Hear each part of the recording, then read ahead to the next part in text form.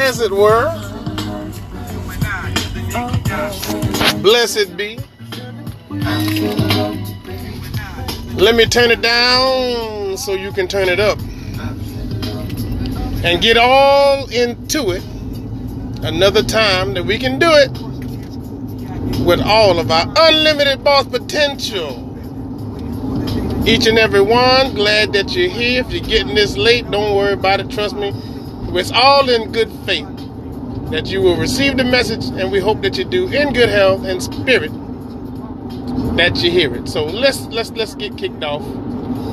Let's get kicked off. Matter of fact, I've been trying to find some space and time to come back on because, I've just been in one of the moods, I want to do as much as I can as far as getting content out because I don't want this to be, a flash in the pan, as they say, something that came and went, it didn't have no real emphasis behind it and then it just fell to the wayside. I have no intention of that being the case with unlimited boss potential. Have mercy. So I'm coming off the bench shooting. You did. And right about now, live from the Middle East, where this is being broadcasted from, Unlimited Boss Potential is global. Shit, there's got to be global hell because I ain't in the States. I ain't nowhere near where you are. I ain't on the East, West, North, or South. I ain't nowhere near that. If I'm on the East, I'm in the far East Coast. I'm in the far East. The Far East, being the Middle East, here in a whole nother country. You know what I mean? So obviously a lot of views and, comments are coming from back what we call stateside. CONUS, if you will. Continental United States, if you will. We are OCONUS outside of those continental United States. But anyway, that's beside the point. I hope I feel close to you as you hear this. I hope I feel real close to you. Snuggle up, get a blanket, have you a warm dark corner, some of that good yak or something, whatever you drink, and then just curl up and listen and let me talk to you. Because you know what? At 5:36 in the morning, where it is here, okay? Around 10:36 East Coast time, where some of you are, okay? 6:36 in the PM further west is where some of you are that are also in attendance. So regardless of where we at and what we're doing, we got to get up and do our gangster thing. We got to get up and do our gangster thing in the morning. That's when we going to work. We're going to pull them 8 hours, them 12 hours, them 16 hours, them 24. You know what I'm saying? First shift, second shift, third shift. Well, you know what? Daggone, man. Daggone. We out there putting our work in. And you know what? I'm going to tell you something. It's not a whole lot different than the street life that so many of us are plagued by and fall victim to. You know what I'm saying? You don't even know what I'm saying. I'm going to tell you what I'm saying. I'm going to tell you now, real talk. This is how it go. This is exactly how it go. Okay. I was listening to a broadcast, I was listening to a broadcast that kind of inspired me early on, years ago, to even start doing like the lives and the recordings and things of that sort. Till I got comfortable where I was comfortable, till I got comfortable enough to start recording them and then putting them out. A comment here, a suggestion there, and the next thing you know, it became like a normal, regular thing to just put my thoughts, to one of the avenues to where I could share them. The people that were around me would often say things because they saw them that same day and they're in the same space. So they're like, yeah, man, I heard what you were talking about. That was cool. I dug it. And then as it, of course, grew, whatever have you, whoop-de-bap, boom. So now, I still listen to some of the same podcasts. Those podcasts were, I don't think this is name dropping and I don't think it's no kind of infringement, but Bosco 100. Bosco 100, he's out of California, as he will represent and say quite often throughout his not his podcast, but his lives and on his Instagrams. He's always representing where he is out of Inglewood, California, Queen Street. Shout out to that brother because you know, his story is significant to me. You know, it resonated something with me when I heard him. Because, you know, he was this guy, and his story was, if it was paraphrased, is that he was living that gang life, living that life in the streets, and he got put on house arrest for an extended amount of time, and he started recording things, and he started sharing things. And a couple of years later, now, you know, now, hell, here he is, still relevant, getting paid to do it, and, you know, his street sense, you know, it's still what it is, and his street senses are still what they are. But he had to format that and convert it to something that could be marketable, which it now is. And he makes, I imagine he makes a really very good living at it because of the things he buys and shows that he shares and spends his money on. You know, but he's a family guy now. He's a family man now. So he can't be out there in the street doing that. You have to change some of those things and ways about you. Okay. Joey Coco Diaz, another familiar and famous name. You've seen him in movies. He played that really fat guy in The Longest Yard, the Sopranos movie, Raging Bull, blah, blah, blah, blah, blah, going down the line. But these guys, this guy, like the first person that I mentioned, you know, came from that felonious life of crime, criminal, did some time, kidnapping. You know, he was on drugs real bad. So when I first heard his story, I'm like, damn, how do you get here to now I can listen to you, and you probably should have been dead or shot or killed or whatever. A couple of close calls, but here these people still are and relevant. You know, both of them criminal backgrounds, but now are relevant. And as far as media is concerned, as far as podcasting and or live interviews or live broadcasts are concerned, shit, they topping the charts. They making money. They doing their damn thing. Now, that's gangster. I would still consider them gangsters from what they have done. But I don't consider you, the brother, the sister, the man, the woman, the person that's going out and working that job and making that money the way you're making it, any less relevant or any less important. People like to glorify the gangster lifestyle because of what their perception of being a gangster is. Well, hell, I tell you, you have to give respect to both sides.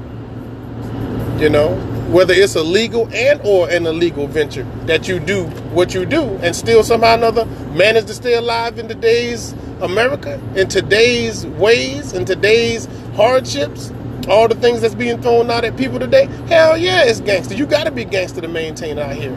Period. I don't give a damn if you go to work with a gun or with a briefcase. Still the same. You know what I mean? And that's what I mean when I say what I say, because I was there when I said it and I meant it then. Same thing. It's still gangster just to maintain, survive. And heaven forbid you got a family and you got other people to support and take care of. Oh, you a triple OG. To me, you's a triple OG. And that's where I'm going with it. Let me talk to you. You know when you're going on one of them trips and mama done packed some snacks in the back? Yeah, this one of them trips. There's some snacks in the back with this one right here. You got to have this resonate with you because you can't go day to day and just put, you know, a lifestyle together. You got to have some type of formatted desire and plan to survive. You know damn well. Now, if you're going out on the street and you're going out on the corner and your money is on the corner, but you have to be on the corner to make it. But what you're doing is is illegal. Well, damn it, here you go. Here go the first part of your gangster commitment to making it out here on these streets, on these mean and evil streets. Okay, now what about you, the regular brother that's going to his job? You might be running a tad bit late, but guess what? I'm going to go and I'm going to make up that time. How am I make it up to time? I'm going to speed. I'm going to exceed the speed limit. Well, then, damn it, that's illegal now, ain't it? Yes, well, it happens to be. Well, oh, well. I've just made my first commitment to being gangster. And I'm going to do that because I got to get where I'm going, because I got to do what I got to do. Same thing. Gangster. You know, if what you have to do requires you to possibly coerce the person or persons that you're talking to about buying what it is that you're selling, well, that's what you have committed to do as a gangster, because hell, I got to sell you these rocks, man, and I cannot go back home with these damn things. And you, clientele, slash junkie, slash user, slash addict, you got to buy this. You got to buy this above me, man. I ain't out here holding these damn little pills, or I ain't out here holding these capsules, or these, rocks. I ain't holding these shit for my health, and I ain't holding these to be gangster. I'm selling them to be gangster. Okay, well, you on the streets. On the streets, you have committed yourself to being gangster, and that's your lifestyle. You dig me? Okay, let's flip the coin and let's go back on the Brooks Brothers side of things. You know what I mean? Where we in the boardroom meeting. We in the boardroom. We call everybody in and get everybody a nice little comfy chair. We offer them some juice, water, some snack, whatever it is that I got to coerce you with to bring you to the table, to have you listen to what my proposal is, to buy what it is that I'm selling, what I got for sale, what I believe would be the best purchase for you because of the needs you have. The needs you have that brought you here. My job is to make you leave with whatever that is that you need. Whatever it is you say you need it, here it is, I got it, here it is right here, here it is. No, I got it. I got it. Do we need to negotiate on price? We can negotiate on price, but I need you to buy from me. Well, damn it, look here. That's as gangster as it's gonna get as far as I'm concerned. I need you to buy from me. And I'm not here holding and keeping and in possession of these goods to sell them is what my job is. So I need to sell them to you. Well, don't sound like your job is a lot different then, is it? No. That's gangster, baby. That's gangster. That's gangster. You can like it, love it, or lump it. You got to have the sale to be considered anything. And you got to have the sale to make it. So it's just as gangster as it needs to be to do what you got to do on a day-to-day basis. And like I said, I don't know who's out there as a gangster right now in the streets selling what they got to sell or doing what they got to do. But shit, I bet you everybody got a mask on. You can't sell dope from your house. You got to go out there in them streets. You got to go out there in them streets, in the mean streets, and get off of that damn product, and then come back, re-up, and go back and try it again. That's just the rotation. That's what I heard. I read it up when I Googled it. You dig? So you got to be out there, and everybody got to deal with the consequences of what's been going on in this world. The pandemic don't give a shit that you out there selling vinyl ceilings. They don't care if you out there selling wood grain steering wheels. They don't care if you out there selling methamphetamine. This virus don't care if you out there shining shoe. It does not matter. Everyone is affected by what's going on out here today. And you have to have some type of gangster mentality to deal with it, not be discouraged by it, move around whatever you have to move around to maintain, survive, and come out on the positive end of this thing. So we all in somewhat of a gangster mentality right now to try and make it and do what it is that we need to do. And I salute all of you gangsters out there. I do. I salute you all. And matter of fact, if you can stop the illegal avenue and bring it legal, I encourage you to do so. I encourage you to do so. Because that's the one avenue that you can't overlook, is the fact that, well, they're profiting off of some of y'all. They're profiting off of some of y'all. Y'all gangster mentality could be profited upon, because if they lock you up in one of them cells, in one of them private prisons, yeah, well, I guess that's where the gangster whole bullshit stopped, and the reality of how I'm not a gangster and how I'm not doing anything illegal differs from you and I. You know what I'm saying? I had this brother, he was a younger brother. He believed that. He said so. He believed that my time, because I was sharing stories about the military, he believed that my time in the military was somewhat similar to incarceration in prison. He was in prison. He felt that the guards telling him what to do, and the meals that they ate, and the regimen that they went by every day was somehow similar to the military. And I said, well, we did have drill instructors that told us what to do, but they told us what to do because we were not familiar with the level of responsibility we would be given. Okay? In prison, they tell you what to do because they don't give you the option to do what you want to do, as not to make you feel independent anymore. You're going to be dependent on what you're told and not independent to do what you like to do. There's a difference. That's the difference. Okay? The meals that you get, they're probably furnished. They're probably furnished by the state or something like that. But your whole existence there is furnished that way. Tax-paying dollars, if you're not privately incarcerated, if you're publicly incarcerated, but then you're on somebody's expenditure, you know. But the difference is we're taught to survive in order to protect you. You don't have to go to prison to learn how to protect me. That's not true. We don't have that in common. We can't sit down and talk about how, well, in prison, this is what I was taught that would keep my family safe and keep the serenity, you know, keep the democracy. You know, I'm protecting democracy by being in prison. No, you made choices and you did things and you got caught. And in the court of law, it didn't work out that good. It was not favorable for you to go there. I know what I did when I went to the military, and I know why I went. You know, and I don't compare it. I don't compare incarceration to in joining the military or becoming an active duty member of the United States Marine Corps. Not at all. Not at all. And the United States Marine Corps was the roughest, toughest, hardest, and most difficult, and still is, as far as going to boot camp, leaving home for the first time. It was one of the roughest experiences that I would go to. But no, I would not compare it to incarceration. And I didn't have to go. There's no draft. I didn't have to go.